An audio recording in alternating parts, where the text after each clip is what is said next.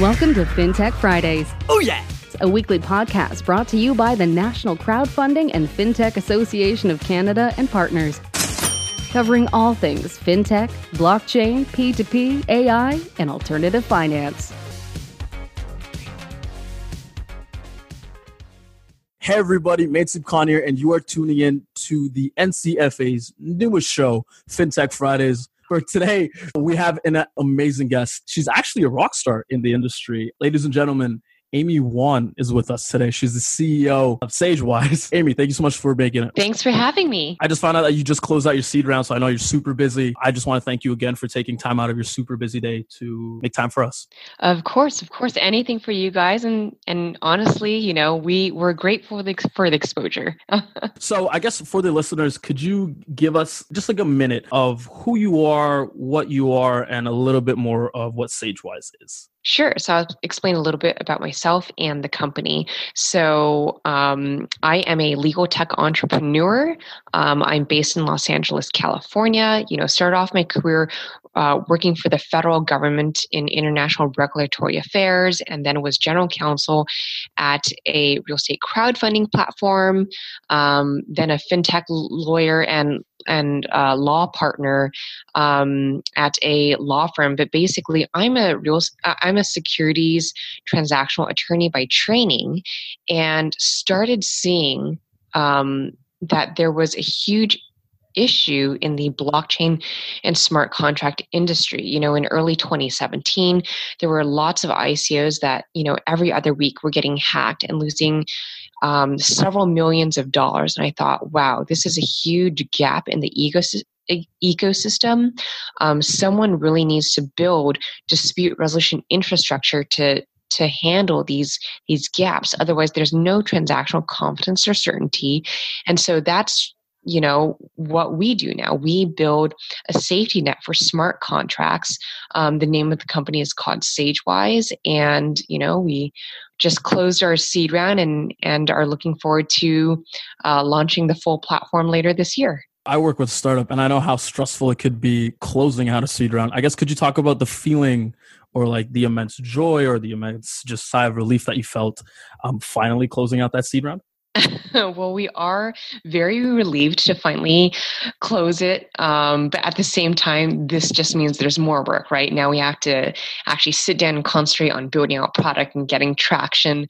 The seed round, I will say though, was not easy, right? And for a couple of different reasons. One is because, you know, at the very beginning, we had to make a determination. Do we want to go out there and tokenize right away, or do we want to do it a more traditional equity round?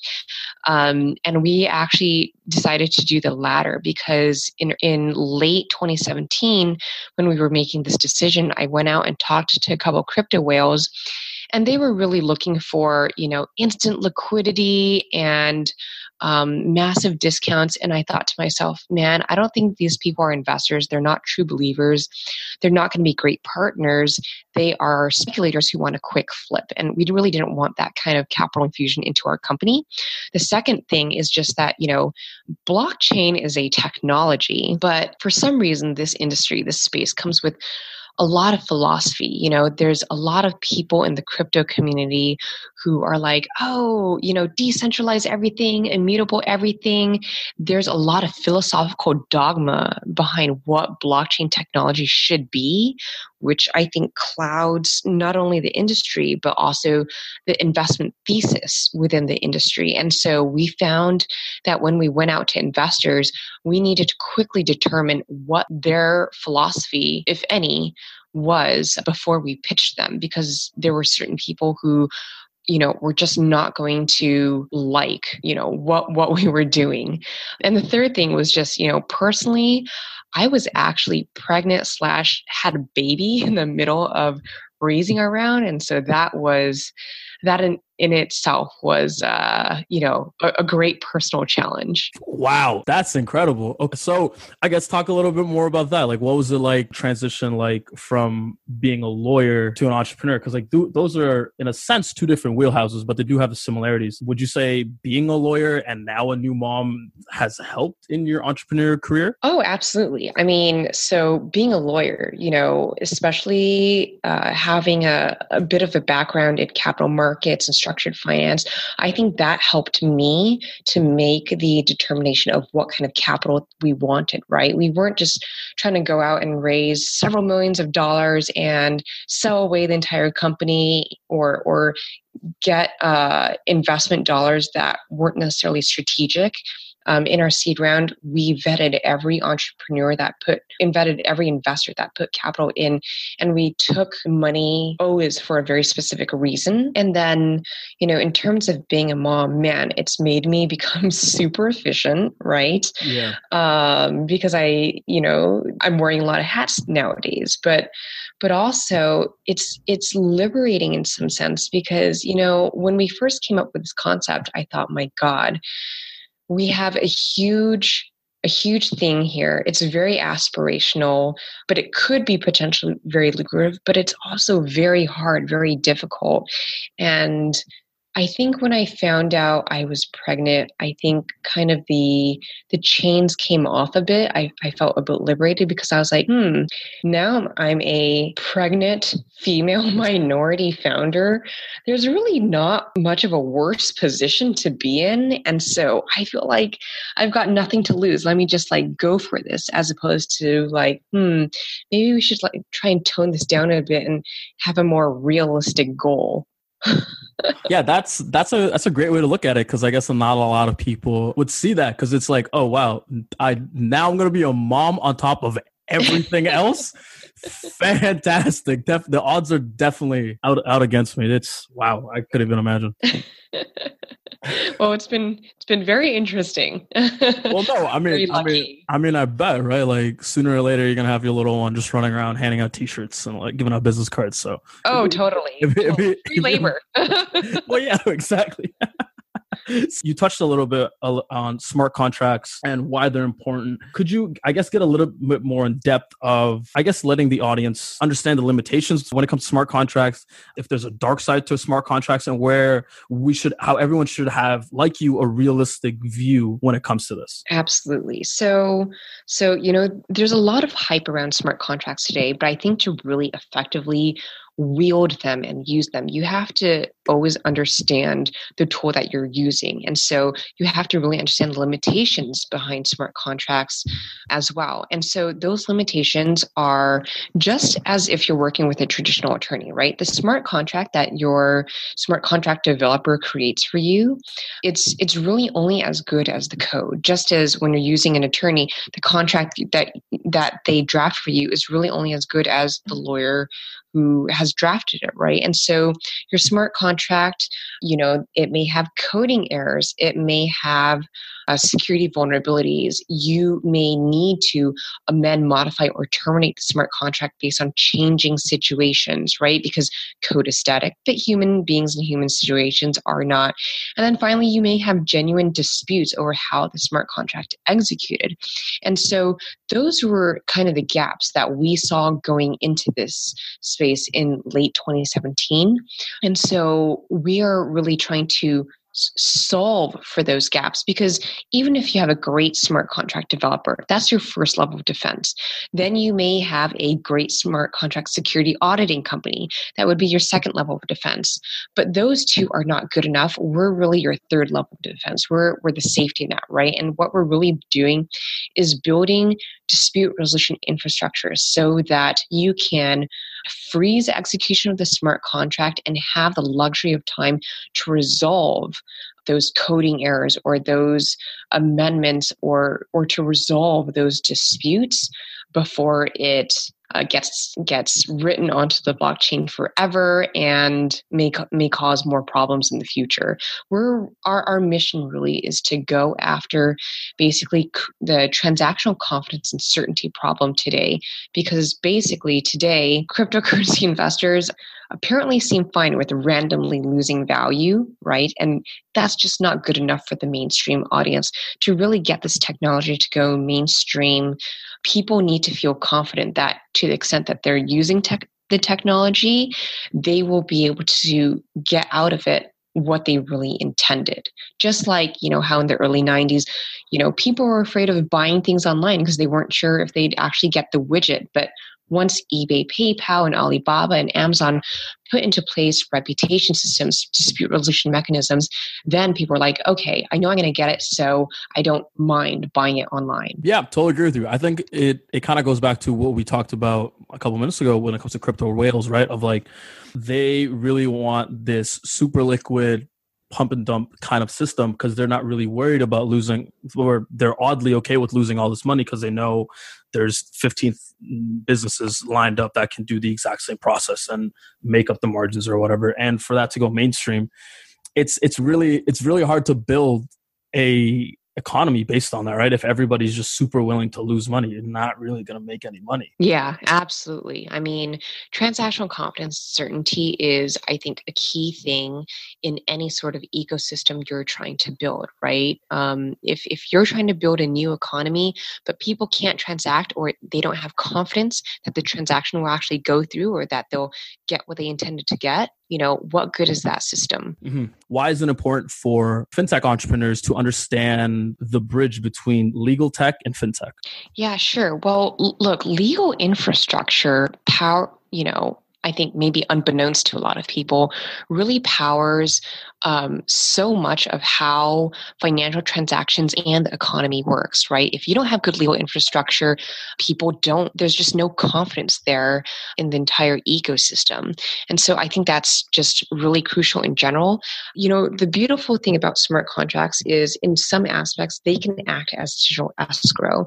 And in other aspects, because they do execute automatically, you're kind of alleviating some of the trust issues there. So for example, if we're going to look at a real world example, cross-border trade today, or even cross-border finance, right? Oftentimes you may be dealing with a party that you've never met, you don't know, you're never going to be able to track down.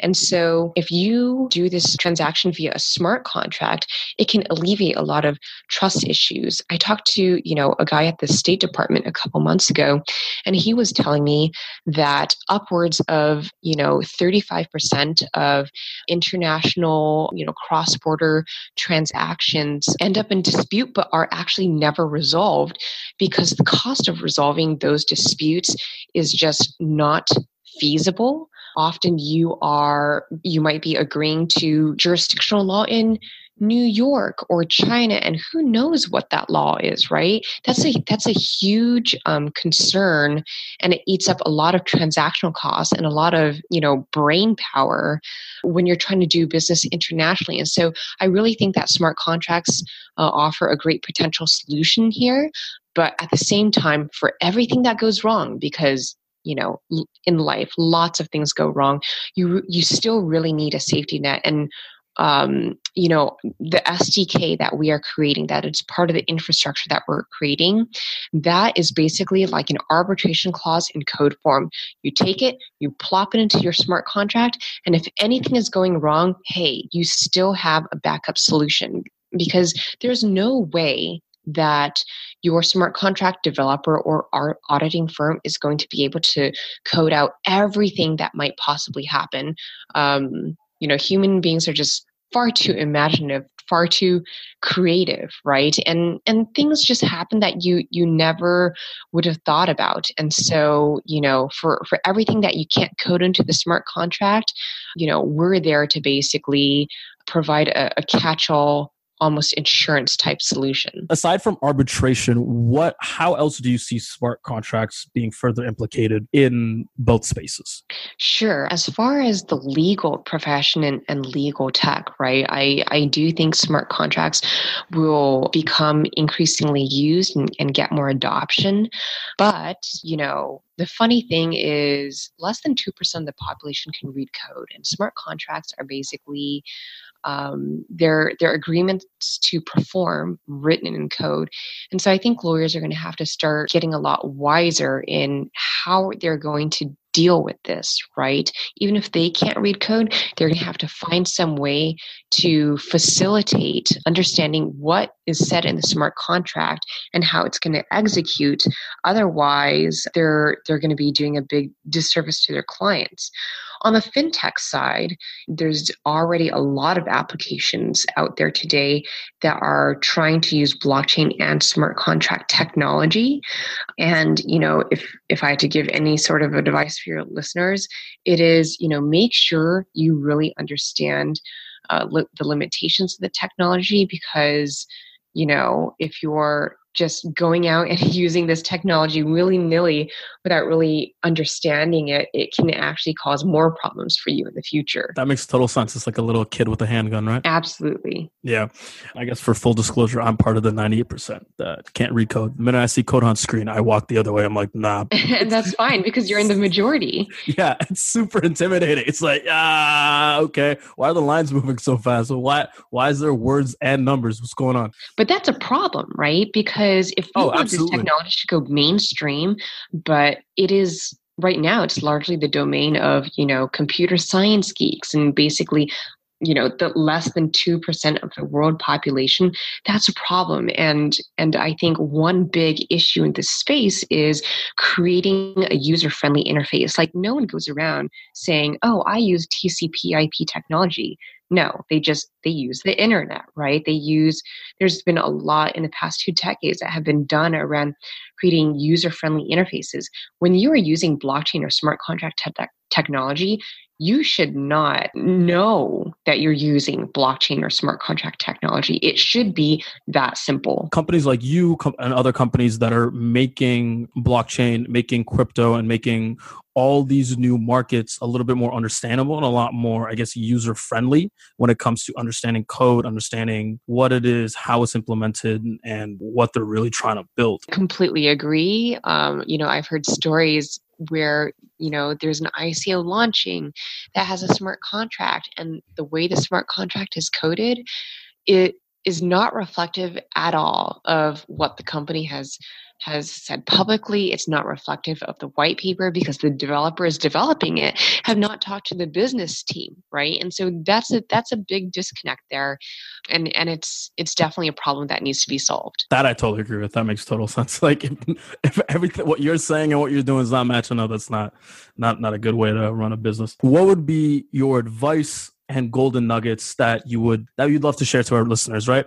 Aside from knowing what smart contracts are, understanding how smart contracts can... Yeah, I think all this technology certainly presents a lot of potential, but the pace at which this stuff is evolving is literally, it's on a day-to-day level, right? And so for those who are interested, I would say follow the conversation closely.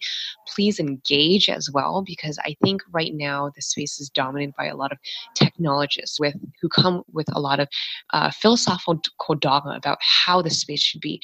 But I don't necessarily think everything has to be decentralized. Everything has to be immutable. And I think if we get input from more business people, more people from the real world, more people with real experience in things like financial services and fintech, I think that will add very richly to the conversation to actually make this technology usable by real people. Yeah, I totally agree. It's kind of scary that a lot of people have the burn the world mentality and let's rebuild a new one. Oh boy. We'll see what happens. Yeah, no, exactly. We'll definitely see what happens. All right, Amy, thank you so much for taking time out of your extremely busy schedule. It means so much for me, for you to sit down with us and talk to us and just share your vast legal knowledge when it comes to blockchain. Yeah, thanks so much for having me. All right, take care. I can't wait to have you again when you close out Series A. And when your kid starts handing out T-shirts to business folks. Awesome. I'll let you know when that happens. All right. Awesome. You've been listening to FinTech Fridays, brought to you by NCFA and partners. Tune in weekly for the latest FinTech Friday podcast by subscribing to this channel. The National Crowdfunding and Fintech Association of Canada is a nonprofit actively engaged with social and investment fintech sectors around the globe and provides education, research, industry stewardship, services, and networking opportunities to thousands of members and subscribers. For more information, please visit ncfacanada.org.